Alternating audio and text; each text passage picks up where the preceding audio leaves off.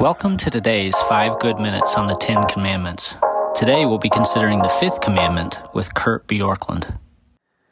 So if honoring mom and dad means explicit obedience when kids are young, somewhere in the adolescent years, I believe it changes from explicit obedience to cooperative compliance. And I don't mean that there isn't a time for obedience and saying, hey, this is what I believe you should do, but good parenting at some point understands that kids are headed for independence and is more concerned with influencing thinking than it is with controlling behavior. This is one of the problems with the authority model. It's made a lot of headlines recently with some shows and things like that. But when Christian parents get into there's authority, there's an umbrella of authority, and if you step out from underneath the umbrella of authority, you're in your own peril, so always obey authority. Well, yeah, that's an idea that has some merit, especially when kids are young, but as kids are transitioning into adulthood, there's not that kind of an authority always seen even in Scripture, and in fact, the big command to parents, to fathers in the New Testament is not to embitter their kids against their parents. And one of the ways that you embitter your kids is by saying, you don't have a voice, you do everything I say, period. There is no discussion, there is no cooperation. And so what is true when a kid hits adolescence, and it changes a little bit for each kid, each season, but is this idea of cooperative compliance, saying we have a goal and we want to get to the same goal, here it is, but we're going to talk about exactly how we get to the goal. And you can honor your mom and dad with cooperative compliance. So, for example, if a mom or a dad says, look, I want your room cleaned, a resistance, a way not to honor your mom or dad is simply to say, it's my room, I'll do what I want. Stay out. I'm going to put a stay out sign on the door.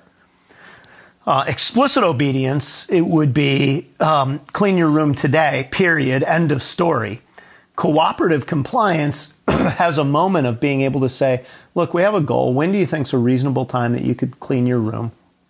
Given your schedule, given everything else, what does clean even look like? Can we talk about this? Let's agree on this a little bit. And I don't mean that there isn't a time if the child says, no, I don't think this is clean. If you say, no, this is really what this needs to be. But what I mean is honoring as you hit adolescence really moves into cooperative compliance. And I know I'm speaking more to parents here than I am actually to kids. If you're listening and you're in high school, college, you're still dependent on your mom and dad. Cooperative compliance still matters. So if you are on the take from your parents in any way financially, then being willing to say, I'm still in a cooperative compliance zone is part of what I think is honoring to parents. But parents, what I'm trying to just drive at here is this idea of don't set up your kids to fail in terms of what it means to honor you with unreasonableness, but understand that they are moving toward independence, and you're in this in-between stage where you're asking them to honor you by getting to the same goal, but how you get to the goal isn't probably the most important thing. I sometimes think about this with just the way that when my kids were growing up, that I would interact with them on the lawn. And when they first started helping me mow the lawn, I would want them to mow a certain way so that everything looked the way that I liked it to look. And this is maybe a wrong example because you may say this is a non-negotiable for me with your kids. I hit a point where I said, you know what, I'd rather have their help with the yard, not because I needed their help, but I wanted them to develop the responsibility, but it wasn't worth the ongoing conversation about how I wanted it to look versus saying, you do the lawn the way you want to. You do the lines the way you want. You blow the clippings. You just got to get them off the driveway here, stuff like that. again, my point is just this.